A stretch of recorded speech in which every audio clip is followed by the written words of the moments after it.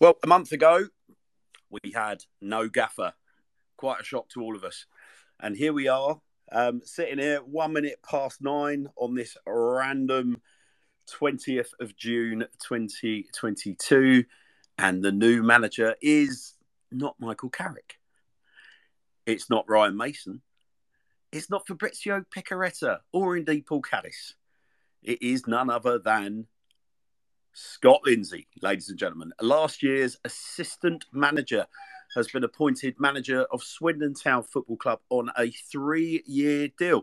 Fair to say, to a mixed response today. Opinion that we appear to be seeing across the board is split pretty much 50-50.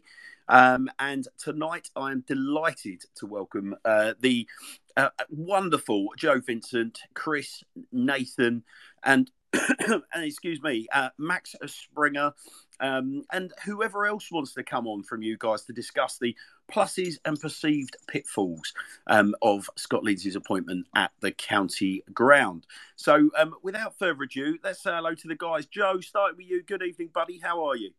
Good evening, mate. Yeah, good. Thank you. Yourself? Yes, not so bad. Thank you. Not so bad. Chris, good evening to you. Hello from the small Yorkshire town where Scott Lindsay started his playing career. Yes, the very same, and we'll be coming on to that. Nathan, good evening. How are you, buddy? I'm good. I've just been listening to Backstreet Boys, so I'm ready to go. Well, Backstreet's back. All right. And Max, good evening. How are you, fella? I'm good, mate. I'm good. Cheers for having me on again. Oh, no, you're very welcome. So, listen, Max, you might as well stay on, mate. We'll get the ball rolling with yourself. Now, it's an interesting one, Max, isn't it? Because the club have come out with a statement today saying that there's been, I don't know whether this is verbatim, but it's been a long and exhaustive search over the course of last month. They've been working very, very hard to make sure they make the correct selection. We've all had an eagle eye on the betting odds for the last month or so. Various names have come and gone. Certain names have skyrocketed to the top of the list that all seem very feasible.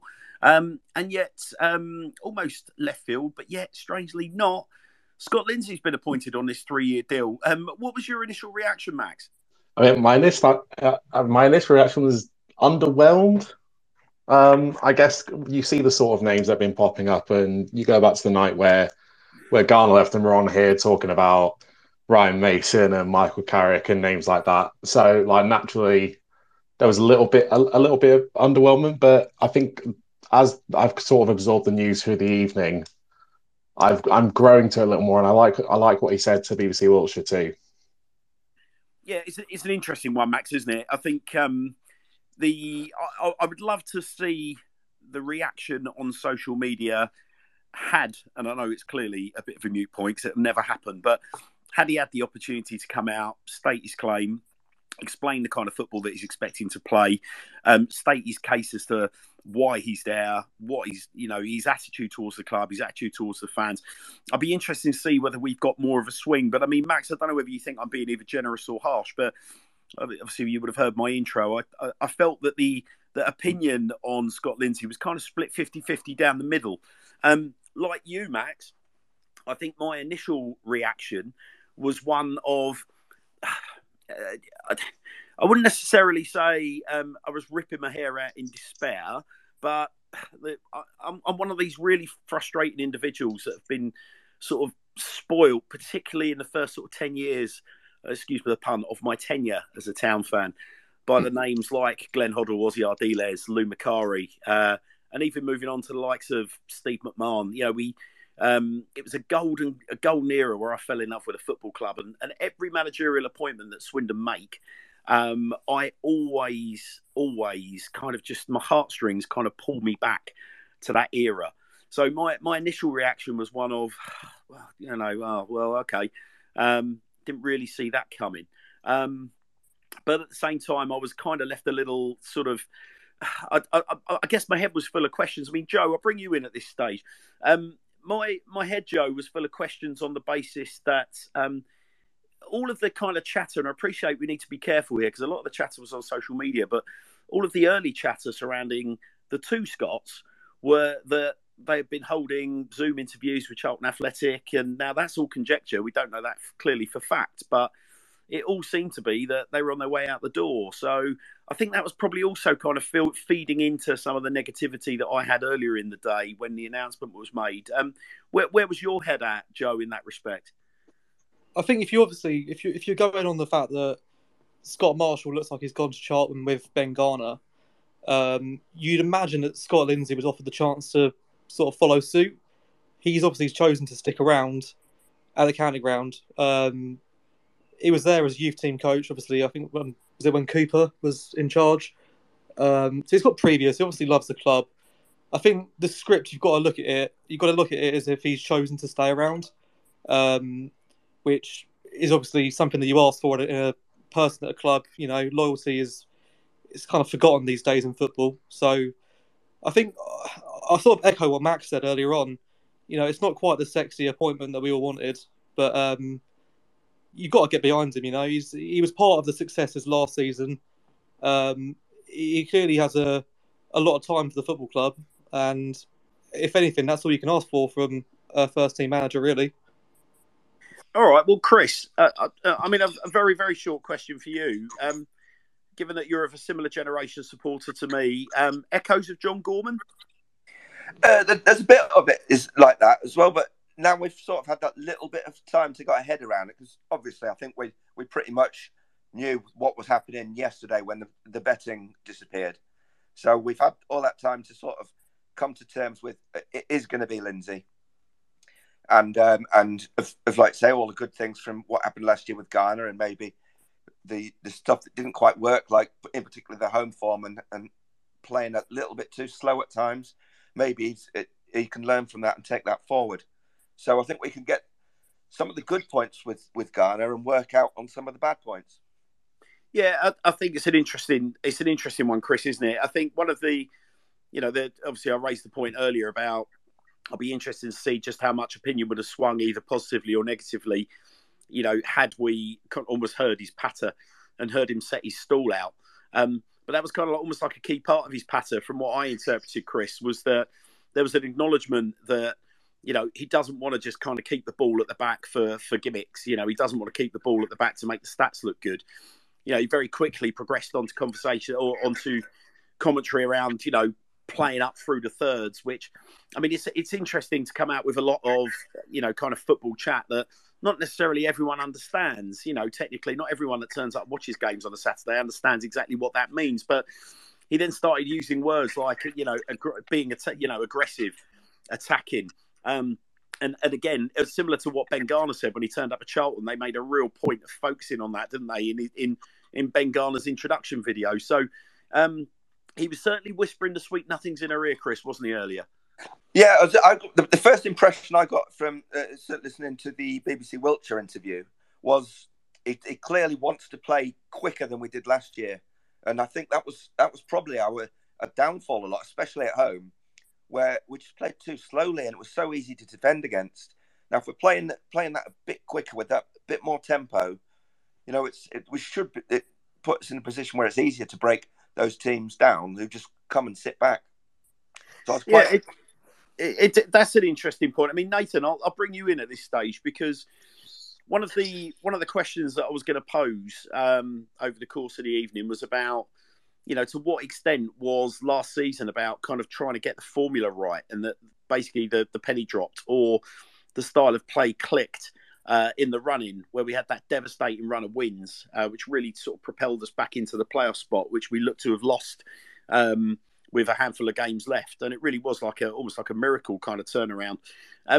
To what extent, Nathan, do you think it's realistic that we will be able to carry that form forward, given clearly we've still had significant departures from the squad? We've still got a lot of lads that are out of contract. But I guess if you get my point, to what extent is that, do players understand now what is required of them in terms of that pace and aggression and attacking, Nathan? I mean, yeah, I think when Clem came originally, what he said was, he wants to have this model, this style, so that if a manager leaves, it's not a big deal and we can keep going on. And I feel like the players that stay from last season will know what we're about. And this for me is a positive about Lindsay staying on, is that the players from last year now, they know what's expected of them. And yeah, like Chris said, the most exciting thing I got from what Scott was saying was that he wants to be more aggressive, and it was when we were aggressive at the end of the season that we started to get those wins. So I think it's a promising sign. It obviously depends on who we get in, because our squad was bare last season and we needed a lot more depth. So yeah, it kind of is interesting to see what Sandro Di Michele does, because that's going to be a big part in what happens going forward, because we need a few more players now to buy in that mindset. But I mean, it's definitely possible that the players that were here, I mean, apparently they're all big fans of Scott, which some people don't like, but I like it. I think it's good to play for a manager that you like. So yeah, I think potentially that kind of end of season form could really, if we can start like that, definitely that'll certainly get the fans on board. I think it's interesting, Nathan, because much like the comments I made earlier, in relation to alleged interviews that Scott may have had with Charlton, or all the things that people seem to kind of commit to fact, even though they've just been bounded around social media. Similarly, I think the comments in relation to the players like him, I think there's been a lot of that bounding around social media, and who are we to know at the end of the day? The only ones that know that are the players. And I think one of the interesting things that is going to be coming out, I think, for me in this respect over the next couple of weeks will be about the contract negotiations, particularly with players that are hugely popular amongst the playing group, hugely popular with the supporters, not just because they're key players, but also because they play with a certain kind of like passion and flair towards Swindon Town. And I think contract negotiations with the likes of Manny Egbo, Jack Payne, I think those are going to be two really, really good indicators, I think, in relation to just how much the playing group really buy into Scott Lindsay. But I mean, Ty, I'll bring you in, Tyler, at this stage. I'm not sure if you've necessarily got it in front of you, but I know you know a fair bit about Scott. If you want to enlighten the listeners with Scott's managerial record to date and what you think he's going to bring to the piece, based on what we know about his career. Well, like you've sort of been saying, he's obviously quite well regarded within the current squad and everything they've said. I can't tell you exact stats on how he's done as a manager in the past. But I know he had a spell as caretaker at Lincoln. So allow me to just garnish the listeners with the stats. So in 2010. We'll talk about his playing career later for what relevance that it is. I mean, he spent most of his playing career in and around the higher echelons of non-league game. But in 2010, Scott Lindsay was caretaker manager at Lincoln City before taking the role at Tamworth. A very aggressive, ambitious Tamworth as they were back in 2013-14. 2014-16, he moved to Swindon Town, where he was manager of Swindon Town under-18s. Before leaving in 2016 for Forest Green Rovers, where he became assistant manager. Departing Forest Green Rovers in 2019-21 to become manager of Chatham Town down in Medway, before returning to Swindon Town as assistant manager to Ben Garner in 2021. So, yeah, again, not a managerial career, Ty, that's necessarily laced with huge amounts of experience, but he's certainly got around a little bit, hasn't he, in the last sort of the last 12, 13 years? Yeah. On paper, it's probably not one that people will look at and think that's brilliant. That's what we need. But I'd look at it and think, what are the people he's worked with and worked under? What have they got to say about him? Because that will show more of him as a coach and a person. And I think that's what's going to matter the most. Interestingly, Ty, I mean, it's not really for us to sort of go into huge detail. We talk about his character, but excuse me, it's fairly well known that Scott Lindsay went through some pretty unbearable personal tragedy. Came out the other end with football sort of all rallying around him, singing his praises. I live not far from Medway Towns, where as a gentleman he's a very, very popular guy. His character references are significant.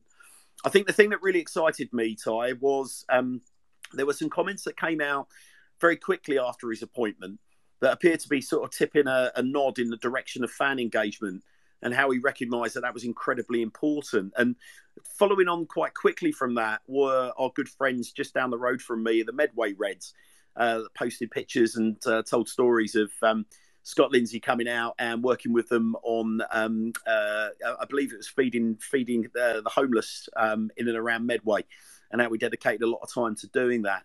So I think what I'm trying to say, Ty, is we've clearly got a guy.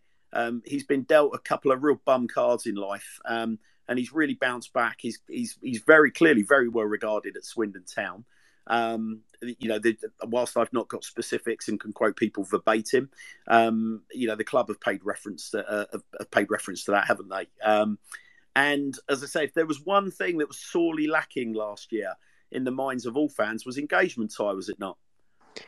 Yeah, like I was saying, I think as a person, going off what obviously Jonah's posted the photo of him, Stephen, and Scott sat together, and they all look buzzing with it. And you look at the players he's played under; some of them have come out since the announcement's made and speaking highly of him.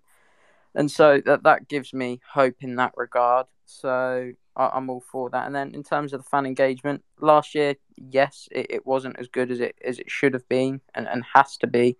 When you are a League Two club, you need to be engaging with your fans. That's how you get the next generation of supporters. And so I think that the way he's speaking of wanting to engage with the fans more is great. And like you've said, with what he was doing over at Chatham, what he's done over there is good going. So I think we're in safe hands, and I'm all for it. I know some of you had opposite reactions, shall we say, to start with, but I'm more than happy for Scott to be leading the way, and he seems a good lad and a good coach. Yeah, I mean, listen, I'll be the first to hold my hands up, Ty. As I say, my initial reaction to the breaking news wasn't necessarily. As I think anyone that keeps half an eye on my Twitter feed will know that I put both feet straight in the Fabrizio Picaretta, Paul Caddis camp. Nothing against Scott Lindsay at all, but I just thought in terms of where we're at, in terms of engaging the supporters, in terms of excitement levels, a player in Paul Caddis who has played at the very, very highest levels of European football, captained us to 2 championship wins in this division, knows what it means to get out of this division, and actually has played for some huge clubs, actually, up and down the professional leagues. Very, very close relationship with the Swindon Town supporters. Ticks a lot of boxes in terms of exciting our fan base. And I think with Fabrizio, there was a combination of a respected coach, knows what it takes to get out of this division, working underneath Paolo Di Canio back in 2012, 2013, fondly remembered by the supporter base, has made a very, very strong statement about his commitment to the football club, how it's not about making a name for himself in England. This is about actually giving back to a club that gave him an awful lot over 10 years ago. And as two guys that clearly know each other and think very well of each other, that to me, there's probably a little bit of romanticism in that, but that for me was what gets me very, very excited. So if I compare and contrast that to Scott Lindsay, I was in conversations with my son earlier today, and I said to him, I liken it to taking him to our local sort of shopping centre with a trainer budget and saying, son, you buy whatever shoe you want off the wall. And then by the time he leaves JD or wherever it is, he's got a pair of Reebok Classics in his bag, which is because that's what I've told him he's got to have. That's kind of how I felt a little bit about Scott Lindsay. And again, nothing, that got to stress, that is nothing personal to the new gaffer. That is me holding my hands up. I've come from an era of supporters where I have an era of supporting Swindon Town where I have been sport rotten. And who am I to know what budgets the club are playing with? Who am I? I mean, we all know the financial lay of the land back in 2010, 2011, 2012, when Paolo took over as boss, was very, very different to what we're working with now. I don't think Paul Caddis would necessarily have broken the bank, but I guess Again, you don't know how Paul's regarded by those who are running the club now, whether they feel that they know him well enough to have him working there as manager. They've obviously got best part of a year under their belts of working with Scott Lindsay now. So it feels like, much like a pair of Reebok Classics on your feet, a nice, safe appointment. It's always going to deliver the goods in terms of what you need on your feet, but is it going to blow my son's socks off like a £200 pair of Nike Fly Knits? Probably not. However, I was pretty sort of similar in my reaction to Richie Wellens' appointment. And Chris, we all know what happened there, don't we? Yes. Well, it was the same really with Garner. I mean, no one was really excited about that appointment when it happened, and that turned out all right. Yeah. Okay, so it's an interesting one. I mean, I don't actually want to spend too much time talking about Charlton's new boss. What I will say is that it turned out all right. However, it did take us sort of almost like 7/8 of the season to get to a stage where the supporters took to him to the point where they were singing his name. And that, to me, sort of smacks of a bit of a problem. And a bit of a problem that hopefully Scott Lindsay's already kind of come out and kind of explained or sort of, again, tipped his hat and said, we're going to try and address here, which is that issue of engagement. Are we going? If we're going to see the players more in the community, if we're going to see Scott more in the community, I am told that Scott is open and keen to joining us on the Sir Tom Broadbent Lounge, as will Sandro and the other members behind the scenes. If that is something that's going to happen, and we're going to start having more engagement with them back and forwards in line with Clem's sort of mantra about transparency, outstanding.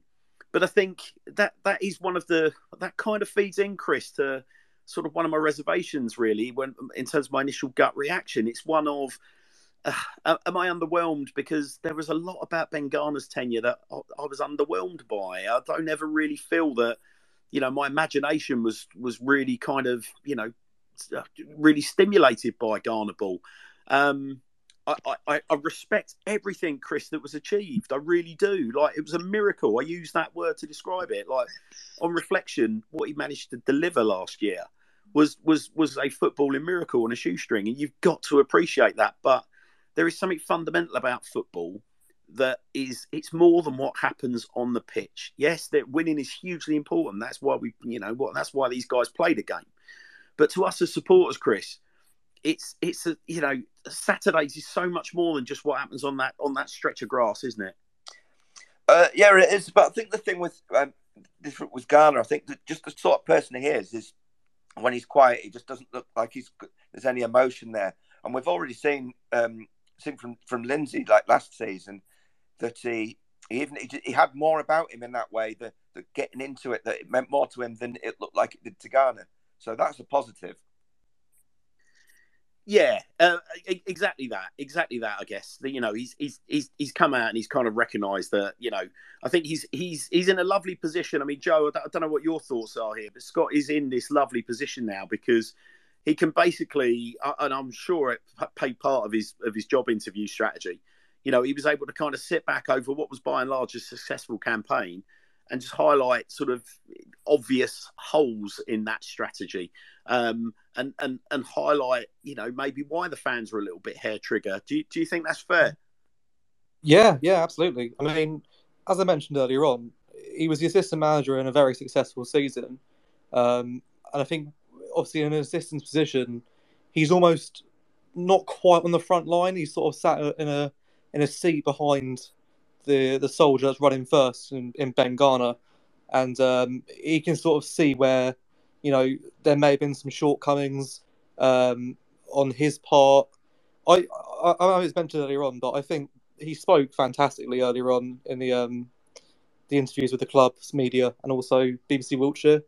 As is mentioned earlier on as well, obviously you've seen the kit men on socials looking sort of proud as punch to be with him and looking quite happy for him. I was checking out the Instagram announcements as well. You've got quite a few players on there liking the posts. He's clearly got the club on his side internally.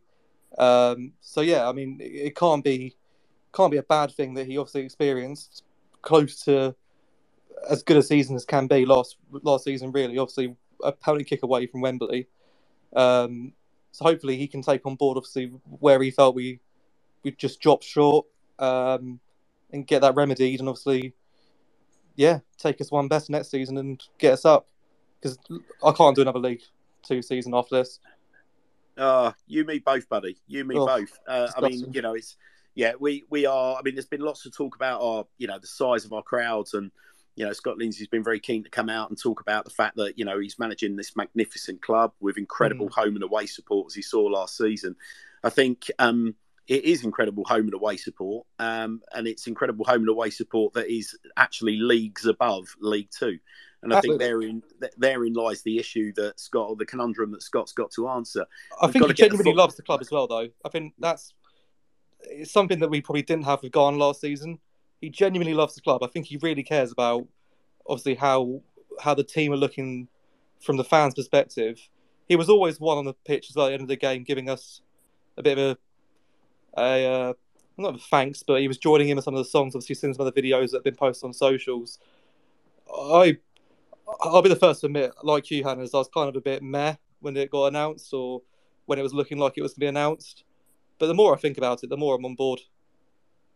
Yeah, and you're not alone. You're not alone there, Joe. As I say, I think it's been well handled today in terms of the announcements, the various interviews, the way they've been put out, whether that be through Sky Sports or the content on the BBC. I thought the write up on the official club website was very well put together. And I think that's probably done wonders in terms of answering a few questions. And I think I can't help but think that some of the negative reaction that has come from it has been probably from, excuse the pun, guys, but I'm in your bucket as well, old guffers like me, who have got a very different frame of reference to younger supporters that maybe haven't been spoiled by the success that we had in the mid to late 80s, early 90s, and weren't spoiled by some of the names. I mean, Chris, in fact, let's have a chat about this, Chris, because how many times now have we had ex-players? I mean, we had Fraser Digby joined us last week, and I don't think I'm quoting him verbatim, but Fraser has sort of said along similar lines, talking about the appointment of Ozzy Ardiles and Glenn Hoddle at the football club, and about how it literally just blew people's socks off, that calibre of manager. And Fraser wasn't the first footballer, ex-town footballer, to come on our show and talk in those terms. And I think that there's a lot to be said about we were boxing well above our level, back in the mid 80s through to the mid 90s, weren't we? And as a consequence of that, our frame of reference is very different, say, to Tyler's, Chris, where, if you think back to Tyler's first season, for example, as he tells me, was around the time Charlie Austin was banging goals in for us. Now, if you think about the managerial figures that we've had at the club from that period onwards, you can have a very different perspective, Chris. You're going to react a very different way to Scott Lindsay being appointed, I would imagine. Well, it was kind of like, as well, it's like we go through, you've got Huddle, Ardiles, there's even, obviously, I'm just thinking Gorman, Steve McMahon was in there, then DeCanio. But when you've had, say, like those three big names there, when you've had managers like that, there's a lot that's just going to be underwhelming when they come after it, knowing full well that as a club we can attract names like that. And this time we haven't been able to. It was just, some people be just disappointed by that, thinking that, it's just the cheap option, which obviously Dean McCaley said that it's not the cheap option at all. But that's the impression that a lot of people are getting. Yeah, and interestingly, Chris, as well, a name that always gets overlooked, and probably because he wasn't around that long, was Dennis Wise. Of course, Dennis Wise brought Gus Poyet into the club as his assistant. And it is a manager of a similar kind of ilk. And I think one of the things that kind of gets us buzzing and gets us excited is I think we very lazily think of big names like that and immediately assume that top players that would be representing us at League Two level next year are going to be interested in coming to play for those kind of managers. But herein lies the rub, Chris, doesn't it? Do we really want players that are coming to play for Glenn Hoddle, Paolo Di Canio, Dennis Wise, Ozzy Ardiles? Or do we want players that are going to come and play and want to play for this great club and these great supporters that Scott Lindsay talked about today? because it kind of, yeah, we kind of can't have our cake and eat it, can we? But the more I'm speaking against my kind of gut reaction, the more my brain just says, of course we want players that are going to come and want to play for this crowd and play for the club, play for the badge, sweat blood for Swindon Town Football Club. And perhaps that's not always been the case, is it? Well, no, it's not. And it's a very good point there. We do want players that want to come and play for the club and not for a specific manager, because if something happens and they're off, then what happens to the players? Are they just going to lose interest? If they're only coming just because of who the manager is? But another name, actually, I wanted to bring up as we were talking, that at the time opened our eyes a bit, was Roy Evans. Roy Evans is a fascinating example, and yeah, I'll take you Roy Evans, and I'll see you a Paul Sturrock, because again, Sturrock hadn't long, been shown the door at Southampton, had a very decent record in terms of what he'd achieved down the road at Plymouth. So again, like, we're talking big name managers, aren't we? They didn't necessarily have to be tracksuit managers, did they? But big name managers.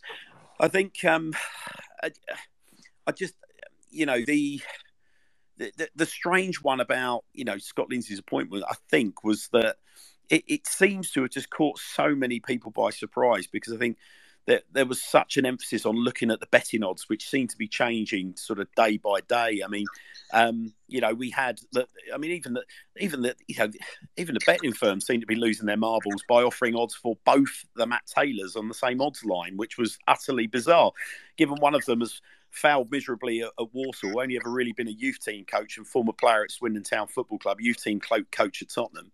And then you've got Matty Taylor down the road that's just taken Exeter up and done an immeasurably different job. But yet they were both lumped in at the same time. I mean, the betting odds were absolutely balmy. I mean, Max, I'll get your take on this. I mean, what is there any takeaway, Max, from your perspective on following the betting odds? Because they really have led the Swindon Town support base on a merry dance, haven't they?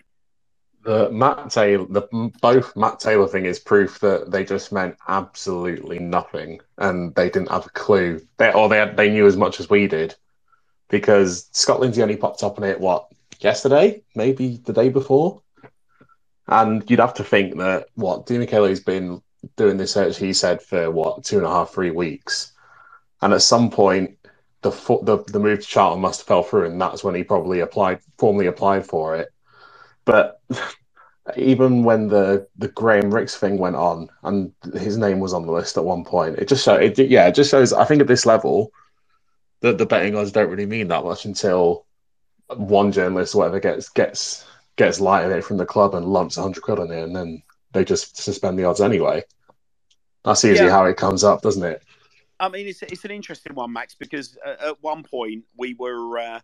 We obviously have a Sir Tom Broadbent Lounge WhatsApp group, and our illustrious council of 20-odd people that feed into our show were all sort of speculating on the odds and how balmy they were. And the general take of it was, right, let's all just stick a fiver on Fraser Digby off the back of last week's show, just to kind of almost prove a point.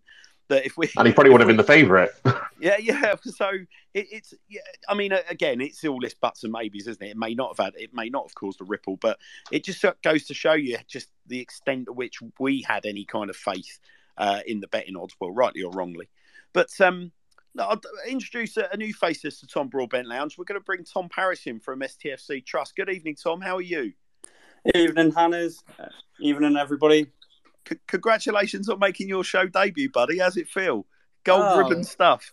I'm a little bit nervous, to be honest. It's first time putting myself out here like that. So, take it easy on me. Yeah, well, you're in very good company, Tom. You're in very good company. What have you made of today's shenanigans, Tom?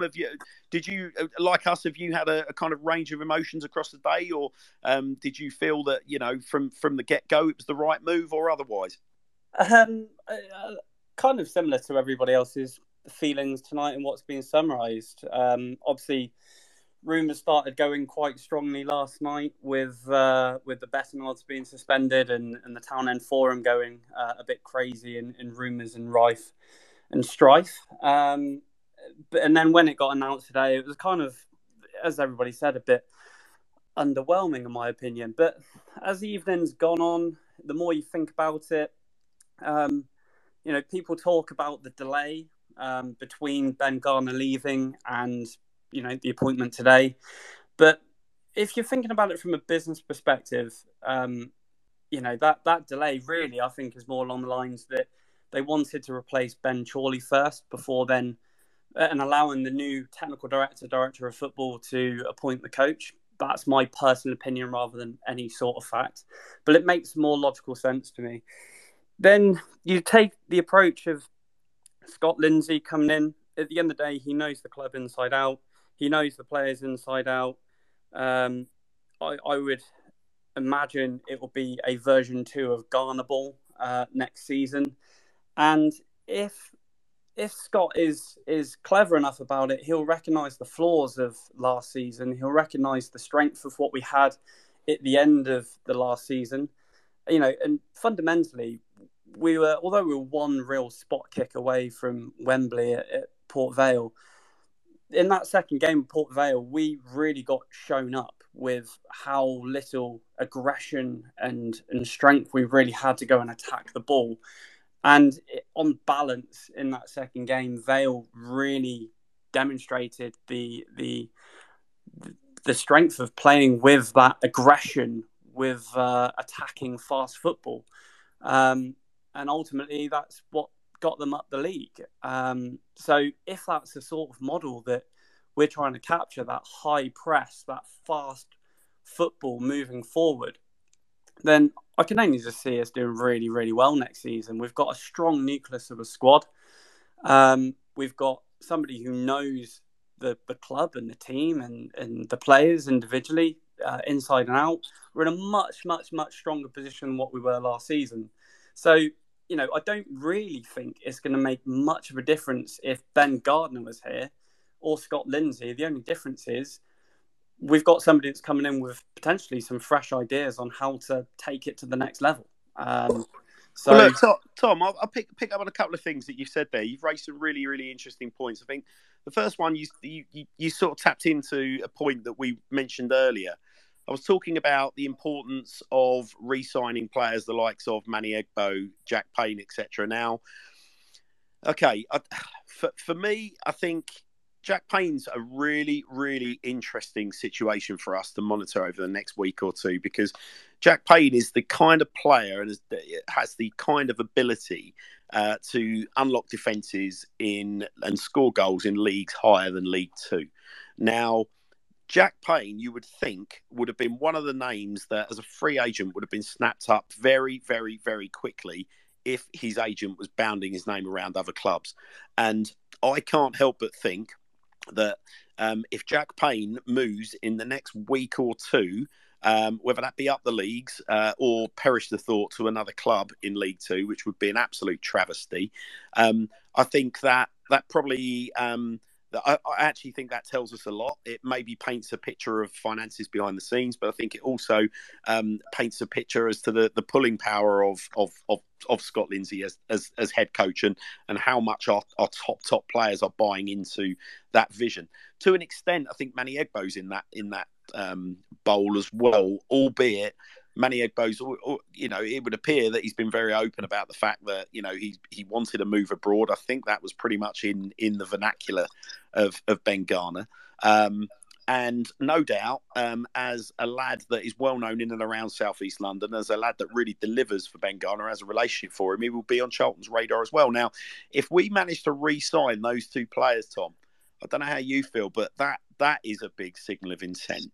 And I think the other point about Ben Garner and style of play is that I know an awful lot of lads that sit behind the dugout, and when times were particularly tough and we were playing at our turgid worst, when we had a particularly poor run, they were all telling me that when we were messing around with the ball at the back, playing vanity football, and when things weren't quite clicking, that Ben Garner was very, very clearly vocal in screaming at his players, get the ball forward faster, like pick up the tempo, play aggressively.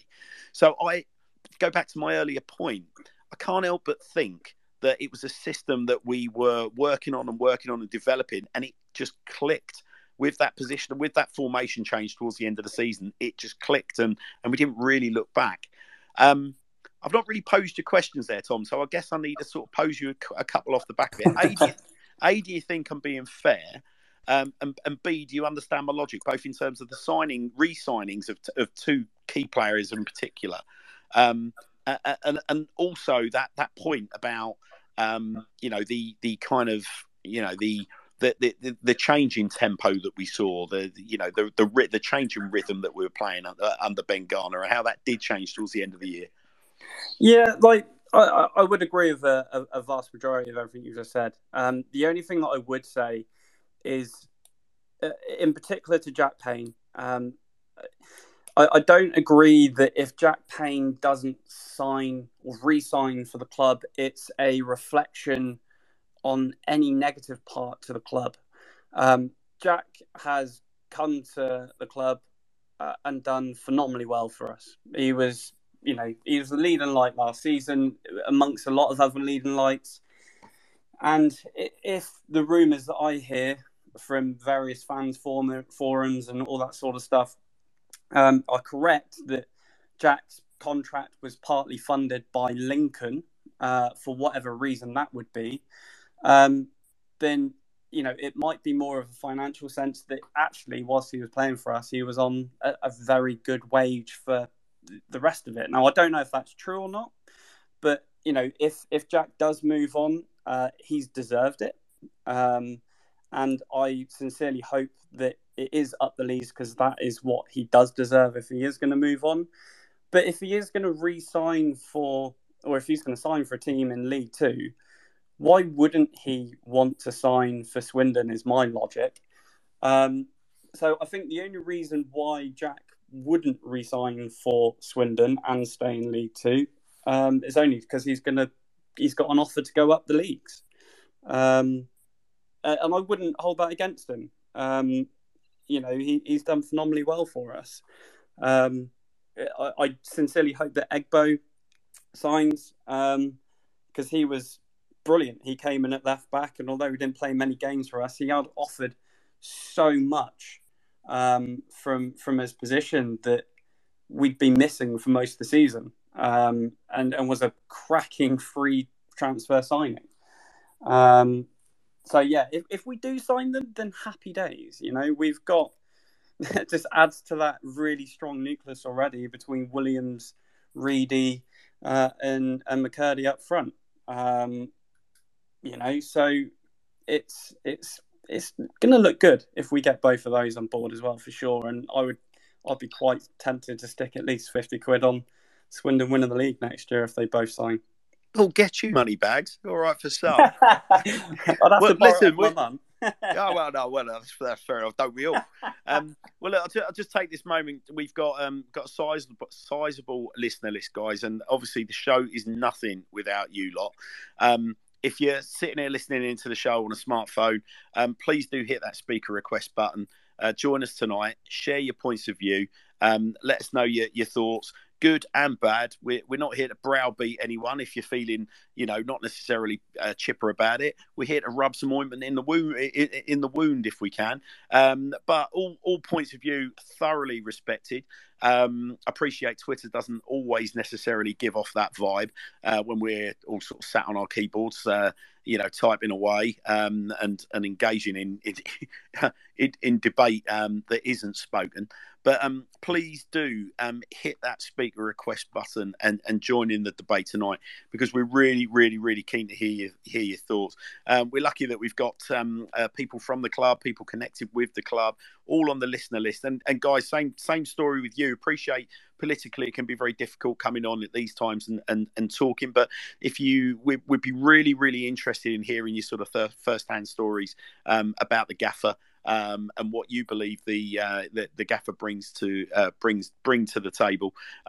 Some of you have been on before, some of you will be new faces to us.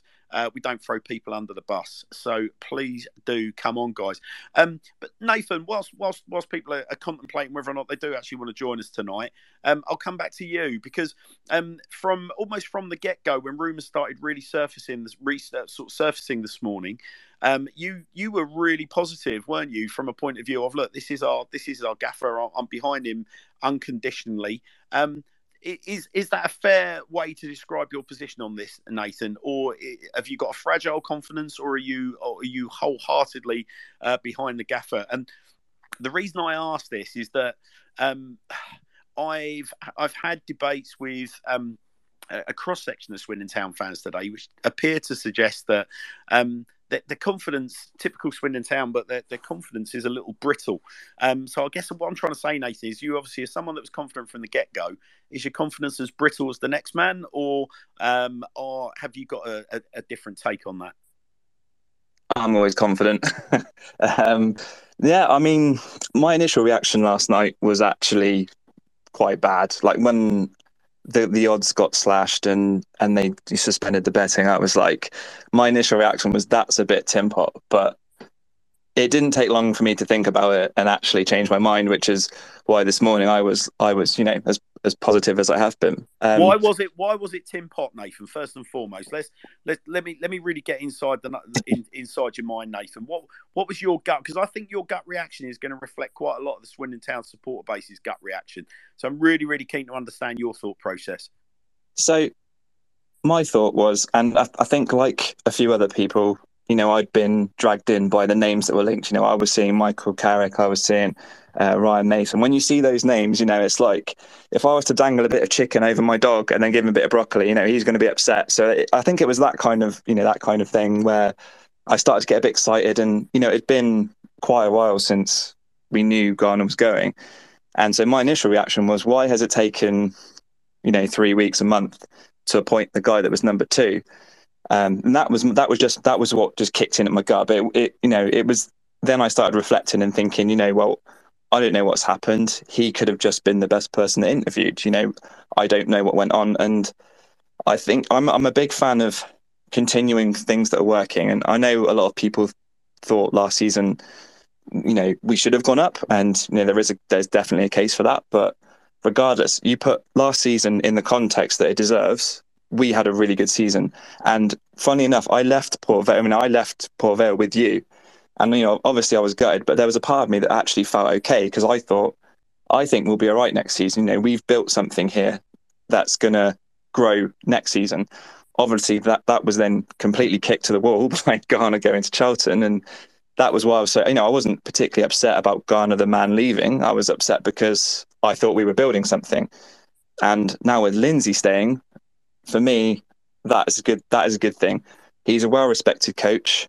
I've seen a lot of this stuff about the cheap option. Like, yeah, he might be a cheap option, but he's a cheap option that knows what he's doing, that knows the club. And, at the end of the day, we're in debt.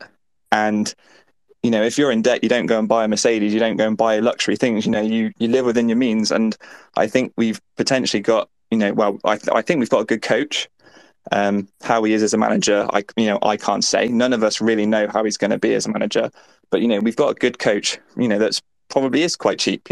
So what? I drive a Kia. It's a good car. It gets me from A to B. It does the job, and that's kind of my point. It's no frills. It's not exciting. It's underwhelming. I understand that, but at the end of the day, he's come out and said we want to be aggressive, and I think that word just seems to have turned a lot of people. Like I saw one person on Twitter, who I won't name, who went from "I'm not renewing my season ticket" to listening to that interview going, "I'm fully behind him." I mean, that kind of shows how frail and fickle we all are as fans. But it just that one word just seems to resonate with people, and that makes me feel a bit more excited. Obviously, I don't know. I can't say for sure that we're going to be champions or whatever, but I think we've got the core of a good squad. I think we've got a good coach. I don't know if Scott Marshall is going. I don't know who we're going to bring in, but I think there's reasons to be optimistic, definitely. Well, all right, Tyler, I'll bring you back in at this stage, because we're talking about that word aggression. I mean, fundamentally, we are buyers of product, aren't we? I hate to describe us as that, but as football, I know there's so much more to it as football fans. But if you talk about season ticket holders now, right, we buy a season ticket holder. It's a big commitment, and we don't sit there with a crystal ball, do we? But what we do is we buy that season ticket. We buy into that overarching support and fandom of our football club. But you can't help but think we are still purchasing are, a certain hope that we are going to play there is nobody on this world that wants to go and buy a product that fundamentally underwhelms. Now, to Nathan's point about driving a Kia versus, let's say, driving a Ferrari, right? That's a very, very different kind of conversation that involves different sort of like financials and whatnot. But when you buy a season ticket, or you are committing to a long period of time supporting Swindon Town going into the new season, let's say you're a new season ticket holder and you're taking that plunge, given that the club are pushing to try and up the bar from 4,500 to 6,000 tickets, Tyler. That the style of football is important, isn't it? Because there's so many other entertainment opportunities for people to go and enjoy. And if you have been, if you are a little bit battle weary at Swindon Town, following Swindon Town Football Club, I mean, that word aggression and attacking, Ty. I mean, he's got to lead with that, hasn't he? Yeah, just one thing before I dive into that. Ferraris are shit and unreliable. I'd much rather have a Renault. But beside the point, I'm sure Max will get what I'm saying with that. 100%, mate. No, I think what you're saying about aggressive attacking football is sort of the right thing to say. And football is about entertaining the fans, and like you say, it is a product that you're buying into. But I mean, at the same time, everyone enjoys something different with football. Some people enjoy the sort of long ball Steve Evans type. I don't. I'm very much not into that personally. But I think if the route we are going to go is the playing out from the back and the style, I think if we can do it in an aggressive manner with high pressing, getting the ball working through the lines, and it's the right way to do it, and it will get more bums on seats in turn doing it that way. Now, Claire, please take this the right way, Claire Follett. I am not going to categorise you as a certain type of fan. I'm really, really interested in getting your point, Claire, on, let's say, Scott Lindsay came out today and said, essentially, I am all about, I am a continuance. This is about continuity. This is about stability. I know the players. I know what to get out of the players. Would that have excited you, Claire, as a long-standing Swindon Town supporter, going into the new season, or would you? What would have been your reaction? Do you think, the words aggression and attacking, is what's kind of maybe floated your boat or otherwise today? Hi, Hannahs and everyone else. I suppose I'm a little bit different. Good evening. I'm a little bit different because, likewise with Garner's interview that he did with Charlton, we all know what he said wasn't what he sort of did last year. So I sort of take they're sort of a show reel to me, and that doesn't really sway me either way. But to be honest, Hannahs, I'm happy with Lindsay. And I think you should put your positive pants on and get them grumpy ones off. I'm doing my best, Claire. I'm doing my best. Listen, Claire, I take your point. I don't think you should be underwhelmed. I think that this has been created by a few in the fan base by saying certain names like Mason and Carrick and all that it now may feel underwhelming. But if none of this rumour mill had happened from the start, if Garner would have been announced as leaving, and then they said, okay, Garner's left, Scott Lindsay's now head coach, would you have felt as disappointed with none of those other names in the frame? I don't know. And if the players are coming out and saying how much they respect and they're praising Scott Lindsay, surely that's a big plus in itself. That's to me, that's more important to me about what they say about him as a man. And if he's done a lot of the work last season, that's a head start for us already, because he hasn't got to get to know those players. They haven't got to get to know him and decide whether they want to play for him or the new coach. So I'm all for it. I got my positive pants on until results say otherwise. And I think, Claire, that is an absolutely spot on attitude to have. I think going back to our earlier points about, I don't want to just throw Richie Wellens' name in there, but let's just use that as an example. The world and his dog were fairly negative about, the Richie Wellens experience before the Richie Wellens experience actually properly kicked in. And I think that the really interesting thing about what we ended up getting from Richie Wellens was engagement. It was power football. It was dynamic. It was exciting. And then the more and more that football was being played, the more sort of better quality players we added to it. That I think with Richie, he had a black book of contacts, which enabled him to work around the leagues, bring some really exciting players into the club. And I think, that in itself, I think just nails your point, Claire. I'll bring Dean on for a show debut. Dean, good evening. How are you? Evening, Hannes. How you doing? Yeah, very well. Thank you for joining us, mate. And thank you for your wonderful comments you've been sharing with us over the last couple of weeks. It's great to have you on board as a listener and now a speaker as well. I mean, Claire makes a really good point, Dean, doesn't she? In terms of, listen, I'm going to be positive until results tell me otherwise. I mean, whilst there's me sitting here saying that football's so much more important than just the winning or losing, fundamentally, when it comes to judging our manager, there's no other way in judging, really, is there? No, spot on. To be fair, you can't really judge it in any other way, but I think we're being a little bit unfair as well. At first, I've said it online as well, I was underwhelmed myself personally.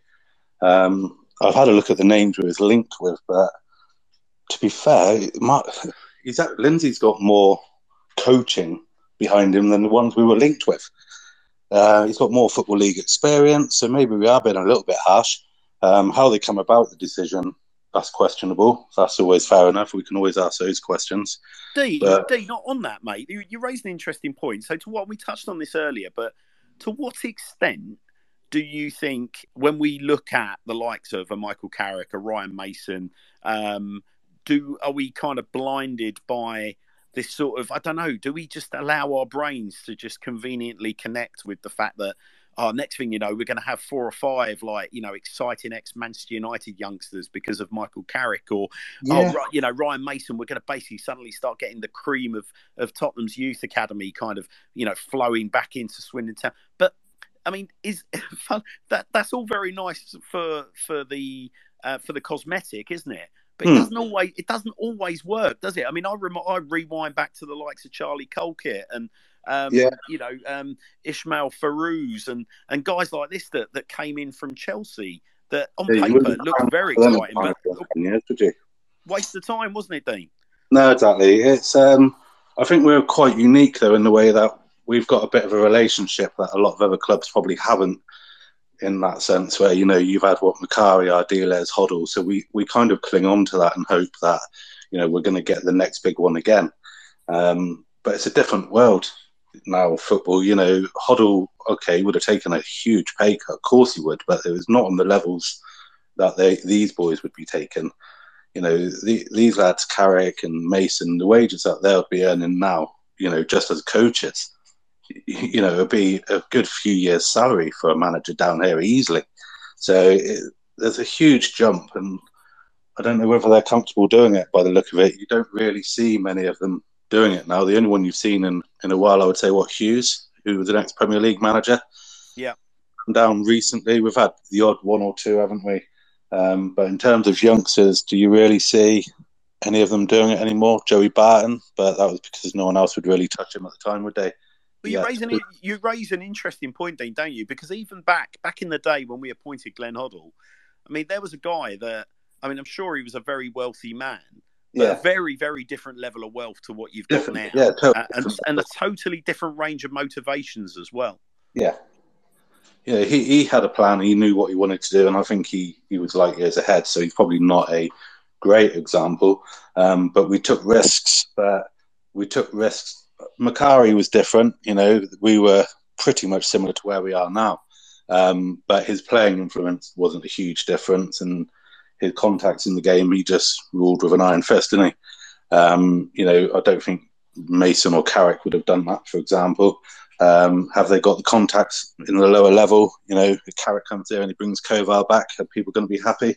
Is that the level of players that we're going to get? You just don't know. it's a gamble. It's a huge gamble, but maybe it's one of those ones where is it a gamble worth taking with someone you know and stick with it and see what happens rather than bring someone else in and have to go through it all again like we did last summer. You know, I think you touched on something earlier actually when you mentioned about Egbo and Payne. I think that they're very interesting because it'd be if they go, he can't lose. I don't think Lindsay with this one because if Egbo goes to Charlton, he's gone with a friend. If Payne goes higher up, he's doing the right thing. Whereas if those two boys resign, then I think it could maybe throw a spanner in the works when it comes to mentioning budgets and things like that because I said it tongue in cheek earlier. Would you employ Lindsay if it meant you could keep players like Payne and Egbo? And it's an interesting one because would you use some of the budget to get a different manager in and let those players go? So it's a tough one, isn't it? Yeah, I think it is. Okay, it's an interesting one. You obviously, I believe, unless I've misheard you, Dean, you mentioned McCurdy there as a player. Oh no, not McCurdy, Payne and Egbo. Payne, right. So I'm going to mention McCurdy because I think we haven't mentioned him yet. McCurdy is obviously clearly a player that needs to be man managed, and I think if you think that Ben Garner, Scott Marshall, Scott Lindsay were as a triumvirate were three individuals that really got the best out of Harry McCurdy last season without a full pre-season at Swindon Town. I mean, surely the idea of having at least one of that triumvirate in place that kind of gets Harry, that understands the kind of personality that he is a free spirit. I think that's got to be exciting, hasn't it? Surely, because clearly one of the most explosive, dynamic footballers in League Two last season, off the back of no full pre-season, I might add. And I appreciate he took a little while to get going. But to still have somebody in place that would have a excuse the pun, a steady hand on the Harry McCurdy tiller, that's got to be a good thing, isn't it, going into the new season? Yeah, definitely. It's and you got to remember as well. Okay, Garner's gone. I think, as far as I know, or from what we've been told officially, he's the only one who's actually left, hasn't he? So far as things stand, so we're only losing one person. Okay, it's the manager or head coach, but the backroom staff, everyone associated, the fitness team, they're all still there. So, as I'll say it again, tongue in cheek, but as a few of you have mentioned, he didn't seem a barrel of laughs, to be fair, Ben Garner. So I'm not sure he was the one who was having a good laugh with McCurdy week in, week out, was he? But I might be talking out of turn. But yeah, there's a good few of them still there. Well, no, it's an interesting point because, I mean, listen, if you've got a head coach, I mean, I'm talking old school parlance here, but, the manager tended to always be the sort of stiffer broom, if you will.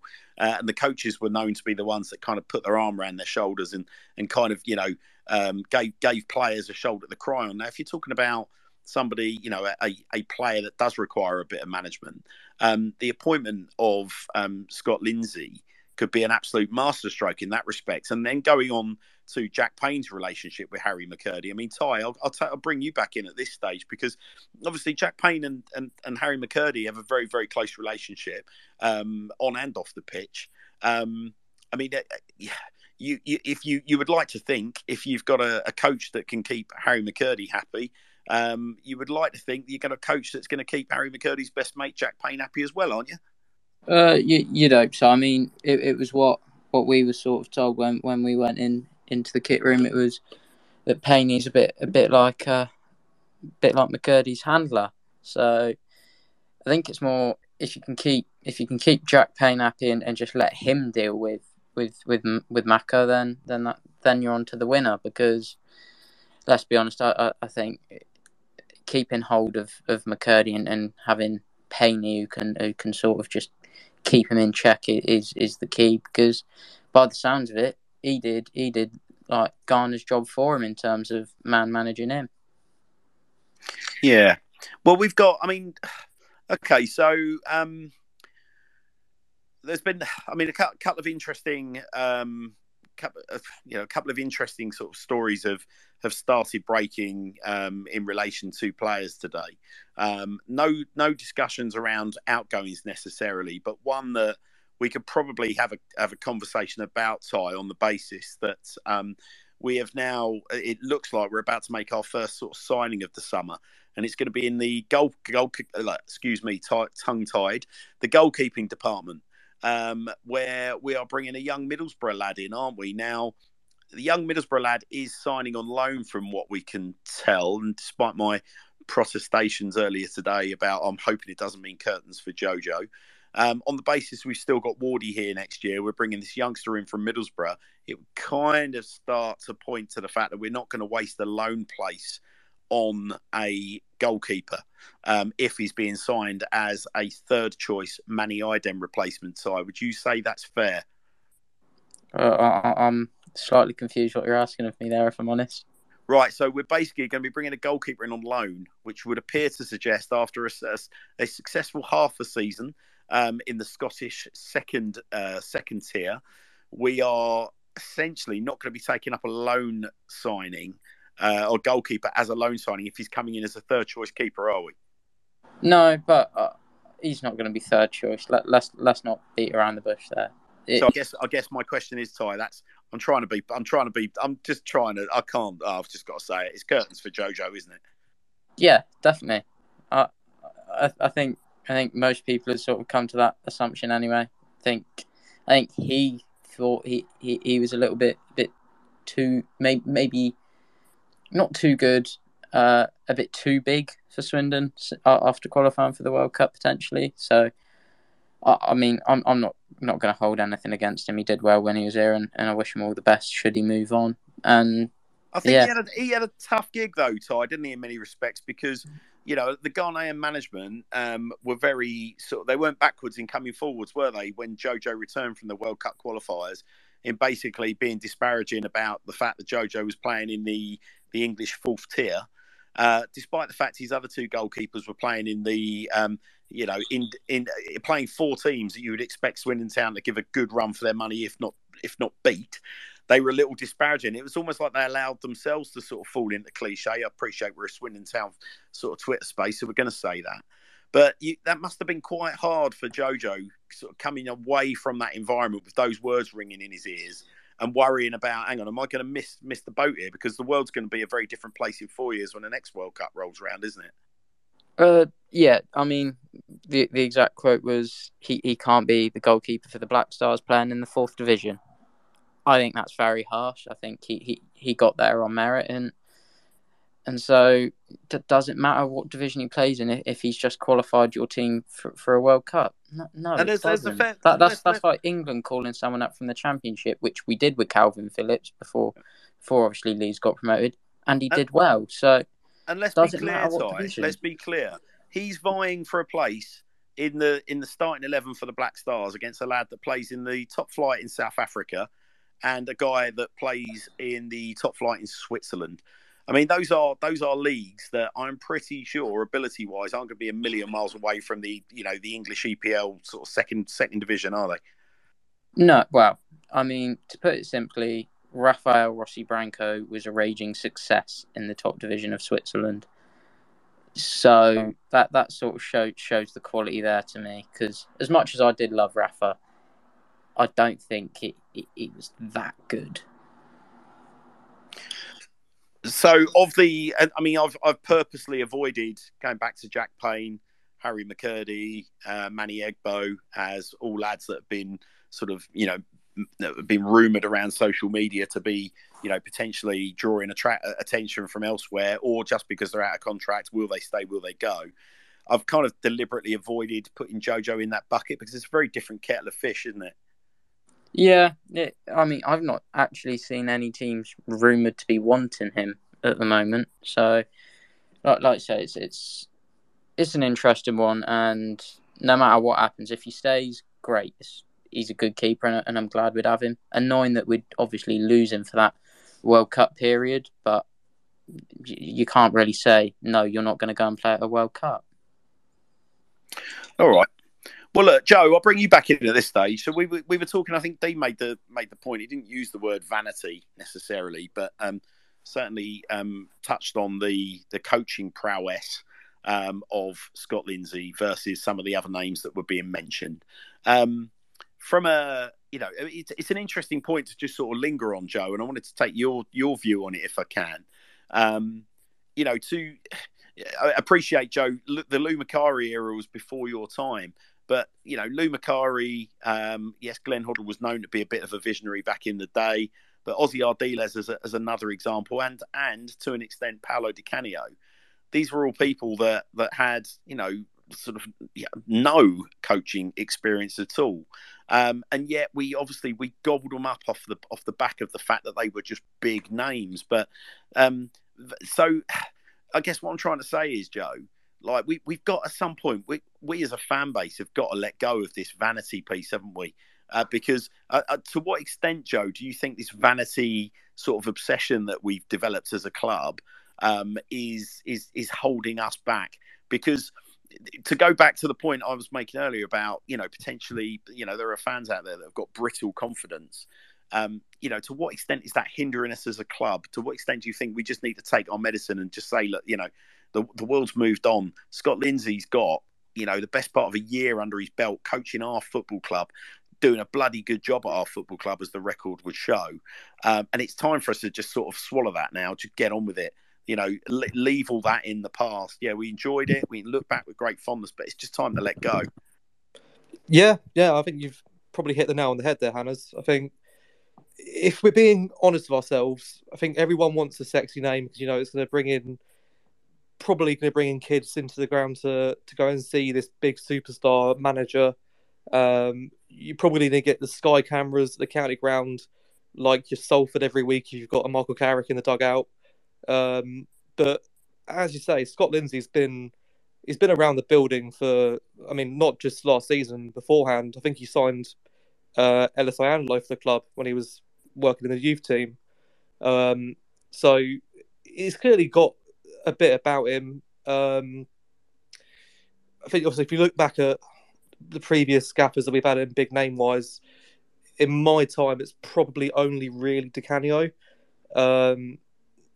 But even with that, it was great obviously for the first season. Second season, after a hint of success, you're going to have people sniffing around them. Sunderland come in the Premier League. I know the Matt Ritchie fiasco didn't really help, and obviously some financial worries at the club as well. But you're probably going to bring in more unwanted attention if it's a big name. Obviously with Scott Lindsay, we've got a chance he's got a chance as well to kick on in his first team coaching career if he's successful with us. It kind of benefits both parties. So yeah, I think you've got to look at it with a level head and think, if we do appoint a big name, that's going to come with its positives and negatives, and vice versa as well. Yeah, I can also just say as well, it's nice to welcome the midfield destroyer of Fabrizio Carrick's noble men in Dean onto the show for next Sunday. Don't mention the word Fabrizio. You just depressed me. Sorry. I just about got over the emotional loss that he's not seeing. No, I jest. Yeah, no, indeed. It's always great to have extra new voices coming on the show. Dean's spoken fantastically well so far, and Absolutely. hopefully we'll continue to do so. So, okay, well, listen, let's have a little bit of fun with this then, Joe, because there has been strong rumour going around the Twitter sphere this evening that Scott Marshall is going to be disappearing off to Charlton with Ben Garner, and we've got to state at this stage that is just nothing more, nothing less at the moment than just rumour, unless someone can tell me otherwise. So, I think, didn't Scott Lindsay allude to that in one of his interviews as well, that Scott Marshall had gone as well? Right. Okay. So let's go with the.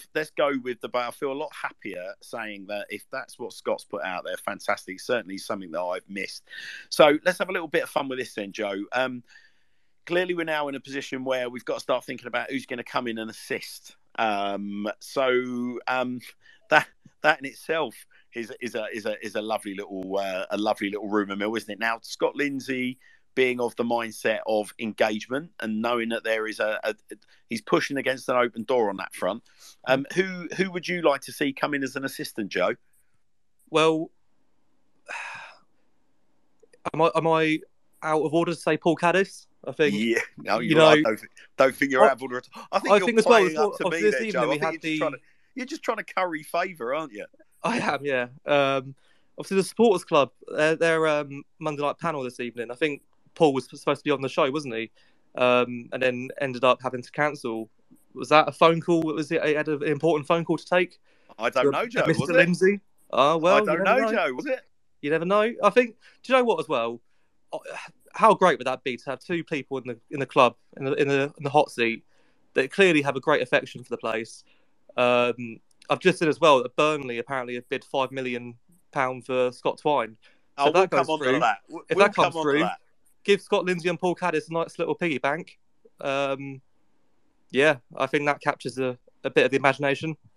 I think, Joe, to be fair, I think you're absolutely bang on. I mean, if Scott Lindsay appointed Paul Caddis as his assistant manager, I think that would be an absolute masterstroke. And I think almost overnight, you dismiss a lot of the concerns that Swindon fans might have about the direction that we're moving under Scott Lindsay. For all the reasons that I would like to see him in as part of the management team, that he's all about engagement, excitement, identity, passion, connection with the crowd. Me personally, I think it's a masterstroke. Absolutely, you can't go wrong with a little Scottish man, can you? No, but listen, look, it's parking all the romanticism, right? It just fits. It just fits. Like you've got a guy there that he's already got some of his coaching badges. He's on an upwards trajectory in that respect. You know, he's having to appreciate he still lives up north. So at the moment, he's got a nice little gig on the side with Fleetwood, which from what I understand, is a part-time thing. Mm-hmm. He has captained our football team to the title, and he's been part of the championship winning side under Richie Wellens. He's done it twice. He knows what it takes. I love the fact there is something about seeing Paul Caddis on, in and around Swindon Town. He has played football at the very, very highest level. He has graduated from a legendary production line that is Glasgow Celtic in terms of producing players with the right identity, the right attitude towards football, the right type of football. He has played against the Barcelonas of this world in the Champions League. He has marked Lionel Messi. It ticks that romantic box. Of course it does, but it's all underpinned by solid footballing principles. I mean, Chris, from your perspective, I mean, Joe's at one sort of end of the supporting spectrum. Again, you're a little bit more sort of like closer to my age. Who would be your choice of number two, and why is the right answer Paul Caddis? And how would you feel about him in the dugout? First of all, can I just throw one spanner in the works here with Scott Lindsay's history? And say Mark Cooper, they've worked together a lot? Would he be someone he would bring in? Yeah, it's an interesting one. I mean, I think that's dangerous ground, Chris. I really do. I think the thing is, like, Cooper has been the manager at Swindon, and yeah, there was talk of him being undermined, by other sort of persons through the door at Swindon Town during his time. That was always a rumour that seemed to swirl when Cooper was manager of Swindon Town. I think he's managed, just down the road, increasingly one of our rivals, where he didn't exactly cover himself in glory in terms of how he engaged with their supporter base. And there are a lot of Forest Green fans that have got a real bitter taste in their mouth in relation to Mark Cooper. I think it's just that thing about going from being a manager to a number two at a club where you were manager, and you're now number two to somebody that has moved up from being a number two to a manager. I think it creates a whole host of unnecessary noise. But I do get your point. Would you say that Cooper would be your choice then, Chris? No, as we were thinking of who would come in, I was thinking, would Lindsay want to go with someone he was familiar with more than anything? But as you saw before in the WhatsApp group, one of the first things after Lindsay was appointed, I said, let's get Caddis in. So I think you know my answer on that one. Yeah, and I think it's wise. Dean, I'll get you back in at this stage. I mean, have you got a preferred choice as assistant to Lindsay? I've not really. I won't lie to you. I've not really thought about it. No, yeah, I've not really thought about it. Caddis, does tick the boxes. Don't get me wrong. I think I'd certainly like to see him come in as a coach of some sort before he got the gig. So, I was quite glad in a non-horrible way that he didn't get the gig. I just think it's a bit too early. And I'd hate to see someone like him. We're not the most patient of fans, are we? Let's not kid ourselves. If things go wrong in the first couple of weeks, months, are they going to be as supportive? I don't think we sang Ghana's name, did we, till the playoffs? So, it's very hard. I think sometimes. it's an interesting one, Dean. I think Paul Caddis sort of would have, if he'd got the top job. I mean, I know we're just talking theoreticals now, aren't we? If he'd got the top job, I think he would have been afforded a lot more patience than potentially even Scott Lindsay in that respect. If results took a turn against him, is that a good thing? League. Do we want to say, we're 12th, but it's Paul Caddis, we like him. We want to get out of the league. I don't think it's time for sentiment this season. I think we've just got to get out and then progress from there. That's my opinion. I might be wrong, but I think you make a valid point, Dean. I think, to be honest, and fair play to Sandro Di Michele. He kind of made reference to that, didn't he, last week when he gave his first interview? That it's not one for romanticism. This is about we need to get results. They've clearly decided on an ethos. They're going to be working with statistical based analysis moving forward. They're going to be picking teams to win matches. I didn't get the impression. I've got the ideal scenario. I've just thought about it then. I think what we do is we get Caddis in as assistant. We get promoted this season. Ben Garner gets sacked. Lindsay goes to Charlton. We promote Caddis. Oh, goodbye. That's the only way I can see it working. Can you imagine? All right. Well, that's fair to say. Then speaking there about Caddis for a minute, Hannes, I think that maybe bringing Caddis in as not so much as the assistant, but as a first team coach, i.e., so basically number 3, might be a better fit for him because he's not really got that experience as a coach, and he can bring on and step up from there. And then maybe we could have someone with a bit more experience to help Lindsay out. Do you know what? I would love that, Chris, and I think that would suit Paul down to the ground as well. And I think if we're going to stay true to this kind of mantra that we lose a manager, we don't lose the entire kind of ethos of the club. I think that fits quite nicely into it from a point of view that I can imagine Paul Caddis not being somebody that would come back to Swindon Town and attach himself tightly to whoever it is that is head coach, and indeed the assistant. And I could see him coming in with a view to continuing his development as a coach, continuing to get his qualifications with because I think Paul's been very open about it. At some point in time, his ambition is to be manager of Swindon Town Football Club. And I think from that point of view, if there can be a gateway for him to achieve that, under the tutelage of more experienced coaches, then I think that's a very good shout, Chris. What's so all right, Chris, you've gone Caddis. I think Dean's just about got his at least 1.5 feet in the Caddis camp. Nathan, where's your thinking at in terms of the makeup of the coaching staff and the role of the assistant and indeed the number 3? I mean, I haven't heard, or I didn't hear Lindsay say about Marshall, so I think he might stay. I need to listen again, but I haven't heard anything concrete about him going. Assuming that he does go, I wouldn't mind Caddis as a coach. I think Chris just said it. Like if he was a number 3, a first team coach, I think that would be perfect. Bringing Caddis in as a number 2, I think if you kind of remove the sentiment, if it's a player who hasn't played for Swindon Town and it's Paul Caddis's career and you bring him in as number 2, you're probably asking a few questions. So in that respect, I don't think I'd like Caddis as a number 2, but I would like him at the club. My only thought to that is I think I don't know if it's well known or not, but it seems to be by a few people that Caddis applied for the job or Caddis spoke about the job. And, if you're Scott Lindsay and you've got a coach being appointed that who's gone for your job, are you thinking, hey, maybe this guy's after my job? I don't know Scott Lindsay well enough. I don't even know if Callis would want to come down here as a first team coach, given that he does have I think it's only part time, like you said, but he's working for a Celtic legend now at Fleetwood, who they're a small club, but they're well funded and they're run well. So would he give that up to come to Swindon? Probably not, as much as he loves it here.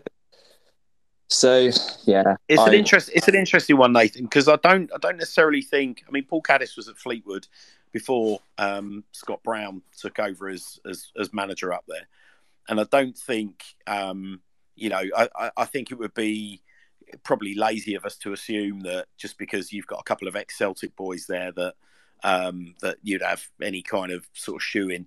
I'm sure Paul won't sort of mind me sort of speaking on, out of a little bit out of school here, but I asked Paul that question directly in relation to Scott Brown's appointment from a perspective of similar to what you just said there. Ex Celtic legend, you must be over the moon. It's like, that must mean that opens surely doors for you, and it was quite clear that wasn't part of Scott Brown's appointment up at Fleetwood. That Paul Caddis would automatically move into his slipstream and move forward. What has been a consistent, however, from Paul Caddis is his passion for this football club. And I think Paul Caddis is professional enough that he would just get his head down, be very, very supportive of the manager. I mean, I cast your mind back to the very dreary days of John Sheridan, and even when things were at their absolute worst, Caddis wasn't looking to come out and throw John Sheridan under a bus to curry favour with the Swindon Town supporters, or progress his own sort of situation in any way, shape, or form. I see Paul being very, very professional in that respect. I think, another name that we are missing here, and Max, I'll get your take on this. We're obviously we've already got a couple of very, very interesting heads through the door. We've got Mildy doing a great job with the goalkeepers, but we've also got Lee Peacock as well, who nobody's mentioned tonight. Potentially sort of moving in, sort of graduating up from working with the junior sides and the academy set up, and potentially moving in as part of a 1-2-3 with Lindsay. I mean, the idea of Lindsay, Lee Peacock, Paul Caddis as a management 1-2-3 on the touchline. I mean, surely that's got to excite you, Max. You've pretty much taken the words out of my mouth. I was going to come on and say that I think Wise and Peake's been mentioned, because I think he'd probably be the perfect number 2. I don't know if he was about the academy when Scott was the under-18s manager or not, but obviously he's definitely been about with him this year. So it's someone that he's familiar with, someone who's familiar with the club, is a well-experienced coach, knows the team, knows the players. I think that Peakes is probably the perfect option to be number 2, to be honest. And yeah, Caddis, it's a question of I think he would make a good first team coach, but it's whether he's going to uproot everything he's got up in the Northwest to come all the way down. Is he going to uproot everything to be a coach? I'm not sure he would. I think a lot depends on the levels of security that's on offer, and I appreciate football is not a career that sort of offers huge security, but I think if the sell-in to Paul Caddis is around a place where, look, this is a club where you're known, where you're loved, where you will get an awful lot out of both emotionally and professionally representing Swindon Town Football Club. And there is going to be, our mechanism moving forward is that we want coaches to graduate and move up positions as and how head coaches move off to other jobs. I mean, if I was him, that feels like a bit of a no-brainer to me. And I mean, also, so I guess the onus is on the club to put that package towards him, right? Yeah, because financially, clearly, it's got to work. Paul's got a family. You would like to think that, he wouldn't necessarily want to have that commute. But again, as a managerial 1-2-3, those duties could potentially be shared around. But realistically, you kind of want your 3 coaches around full time, don't you? But I think the interesting thing for me, Max, is that what we haven't mentioned about Paul Caddis this week is that he's officially come out and hung up his playing boots, hasn't he? And he's really kind of put his stake in the ground about his coaching future. And crucially, he wasn't able to fulfill his obligations to, informal or otherwise, to on the sofa. Now, I know from speaking to Paul and how much he values people such as Vic Morgan and indeed ourselves, that's not something Paul would have just done on a whim. If Paul makes a commitment to come on and talk on a show, he absolutely sticks to that. He's very, very professional. So No, that's 100%. That's got me feeling pretty bloody excited about things. Now, consider that, I would like to think that maybe Scott Lindsay would have been making phone calls, before tonight and being appointed. We don't know the nature of how that appointment's gone and happened, do we really? But if you, I appreciate there's a little bit of 2 and 2 and getting 5 here, but it kind of feels to me that all the stars are aligning, Max. I don't know how that feels to you. Yeah, no, when you put it that way, yeah, he's definitely one of those that he commits to a lot of those opportunities, whether he's going on with the OSC or if he goes on LS Pod with Rich or whether he comes near with us. Yeah, maybe he was out coaching at Fleetwood and he got the message that he got home about 6 o'clock. You never know. Yeah, no, indeed, you never know. Well, look, Claire, I'll take your view. Really, who is your preferred choice in the dugout alongside Scott Lindsay? Oh, well, the romanticist says Caddis all day long. Of course it does. Who wouldn't? But he would be great as a number 2 or number 3 for all the reasons that a lot of you have already mentioned. That I've already thought of myself, but you've all beat me to it. But I am very conscious of not doing the same with a potential number 2 as we've done with Scott Lindsay, and then we're all disappointed again. So it's a bit of a difficult one for me. But like you said, if Caddis was to come, he's going to give 100%. I'm just not sure how the data analysis style coaching would fit in with Caddis's background and his coaching journey. Is it something he can cross paths with, or I'm not sure. But who wouldn't want Caddis at the club? Just the pure passion and commitment that's required. He's going to give it. See, but I think whoever comes in as a number 2 will get my support for the reasons they've been chosen. And I'm it's hard. I'm torn between bigging someone up and not making whoever it is feel less worthy if they get announced instead. The same as we've done with Lindsay, Claire, that's that maternal instinct in you, and I don't blame you because I get that. I really do get it. That here we are. A lot of what we talked about tonight, Claire, has been about the fact that we're almost kind of like offering a sort of pseudo apology to Scott Lindsay because we all opened up by saying underwhelming. But to address a couple of your points, Claire, I think that the thing about statistical analysis, it feels to me that is more of a recruitment issue as opposed to a coaching issue. And I know for a fact that Paul has been a coach. Has been not only coaching but playing in an era where it is standard for players to have GPS trackers on them. It's standard for that level of analysis in terms of their output on the pitch to be scrutinised. So I don't think that's going to be a big stretch. And I think if recruitment is going to basically be handled by anyone at the football club, it's going to be Sandro Di Michele who's going to be feeding into that his statistical analysis into our head coach, and then they're collectively, along with probably Rob. And then obviously the ultimate sign off from Clem, making decisions on bringing players in. So I don't necessarily have any concerns per se about the statistical aspect of it. But Tom, to bring you back in, to Claire's point, it's a valid one, isn't it?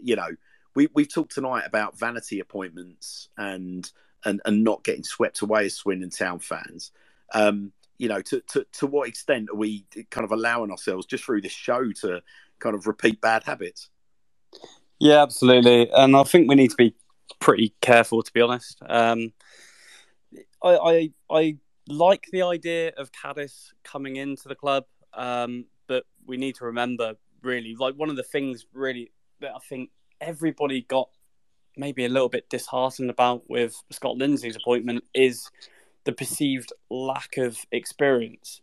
Yet we've completely overlooked that with Caddis on the basis that he was a great player for us, but from a coaching and man management side of stuff, he doesn't really have any experience of that.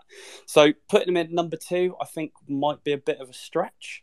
I would definitely welcome him as a first team coach to get that experience and continue with his badges, and see how he progresses. Maybe not if Scott Lindsay does leave next season, promote him straight into management, like Dino was saying. But yeah, I would be more in favour of a really dynamic, experienced assistant manager coming in that probably Scott Lindsay knows from all of his other experiences in clubs. And you'll always get surprised by those assistant managers of who actually comes in, because there's a web of contacts that these guys in the background of football all have. And you're like, how do you guys know each other? I go, well, we just do. So I think we might be in for a surprise. But I personally hope so. I think it'll be nice to bring some fresh blood into the club, somebody that we're not that much of an affinity with, that does bring a different edge, just to give us that little bit of perspective, and not be drawn into the emotion appointments, really. Yeah, it is that whole piece, isn't it? I mean, we spent a large segment of this show, talking about sanity over vanity. That we've almost got to kind of like shift our mindset. But fundamentally, we are at heart, aren't we, Tom, as football fans? Old romantics, and you can't. It's a very, very difficult thing to do, Tom, isn't it? To not glance around our kind of coaching setup and go, wouldn't it be amazing to see Lee Peacock given an opportunity to step up? Wouldn't it be amazing to see Paul Caddis brought into that vacuum? I mean, I cast my mind back to, the Richie Wellens era. And at one point, I was looking at Richie Wellens and Noel Hunt, and I was hearing Noel Hunt talk. And Noel Hunt had been seen as being very much a Lee Power appointment. But it was like, as a consequence of not having a close tie to Richie, you can see what's going on here. Richie will move on. Noel Hunt will step up. And then as Noel Hunt steps up, you can imagine Paul Caddis coming into the coaching setup. And then behind him, you've got people like Matt Bowdry. You've got people like Anthony Grant. Experienced pros that you would hope would be kind of like, pulled along in that, as the vacuum sort of opens up. And it fundamentally just didn't happen. That was something that I allowed myself to get swept away with. So, but at the same time, Lee Peacock's very settled in the area. Lee Peacock has helped sort of steer us through very, very choppy seas, along with Steve Mildenhall last summer. And you would hope, if he is up for it, that he'd be given an opportunity to sort of step in and continue to develop his coaching career. And like I say, fundamentally, if he steps up, I can't think of a better individual to sort of bring into the Swindon Town family than Paul Caddis, whether that be replacing Lee Peacock and his academy duties or coming into a role on the bench. I mean, me personally, I would like to. I think I've made it quite clear. I'd like to see him on the bench at Swindon Town for sure. Well, look. Okay, listen. I mean, we've spoken quite a lot about the managerial situation, and I guess that we'll move on from that. We've talked about the. It sounds like the signing of Sol Bryn, the Middlesbrough academy graduate, who appears to be joining Swindon Town in the next sort of 24, 48 hours. We've also got the small matter of the Papa John's Trophy draw and I know that's going to generate groans across the listener base, but nonetheless, interesting draw for Swindon Town. We're going to be playing Bristol Rovers, we're going to be playing Plymouth Argyle, and an as of yet unannounced but invited Premier League under 21 side. So that will be Arsenal or Chelsea, because it always is. That's going to be Arsenal or Chelsea, Chris, is it? You're certain about that? Well, listen, Rovers, Argyle, Arsenal or Chelsea will at least give some of our youngsters and fringe players an opportunity to stretch their legs. Chris, have you got any interest? Has there been anything that's happened with the Papa John's Trophy? We didn't do too bad last year. Is there anything that's got you more excited this year about it than last? No, well, I was at work today. Actually, sat next to a lad who's a Hartlepool fan, whose brother actually works with my sister, believe it or not, in Hartlepool. And there was just nothing there at all. It's like such a waste of a tournament. I was actually speaking to another guy I work with, and what said is, let's bring back the Italian Anglo-Italian Cup. That was a bit more interesting than the Papa John's. Me personally, Chris, listen, don't get me started. It's always going to be a question of cost. The problem with the Anglo-Italian Cup is obviously airfare, hotels. It's an expensive business. I think for me, I would like to see us, introduce some form of Celtic Cup, where we're playing the best of lower league Scotland, the best of lower league Wales, Northern Ireland, and indeed Southern Ireland. That is something I would be very, very keen on. But it kind of goes against the ethos of what they've tried to achieve with Papa John's, isn't it? Very, very, it's very regional. And but it is. I just think it's a tournament. Most teams just they use as basically the same way they use their reserve team. There's and in fact, actually, I think Joe mentioned in the group earlier, he brought the lineup back out, and it was very interesting as well that we made subs after something like 3 and 16 minutes just to get round the stupid rules of changing your teams. Oh, it's totally daft. I mean, listen, Chris, from my perspective, I would like to see, even though the kind of, the Premier League clubs and the top Championship clubs have sort of denigrated the Football League, the League Cup.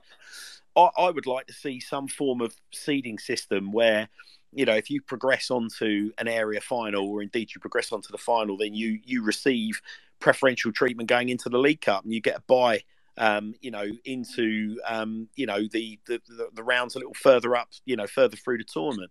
The issue with that, of course, is one, or well, there are a whole host of issues there, unfortunately. But I mean, fundamentally, it does deprive clubs of that opportunity to blood the likes of the Ricky Aguiars of this world, the Harrison Minturns of this world, the Winchcombes of this world, lads that came in and actually showed us that they've got a little bit about them. I mean, we wouldn't have seen much of Mo Darbre, would we, last season, had it not been for the Papa John's Trophy, and we wouldn't, it gives those guys an opportunity to sort of, but I can't help but think that you look at some of our other tournaments, even the FA Cup. I appreciate you're talking about the FA and the Football League being different organisations, but there needs to be a greater incentive, whether that be financial, or whether that be the opportunity to maybe lesser their fixture congestion, but give a bigger payday opportunity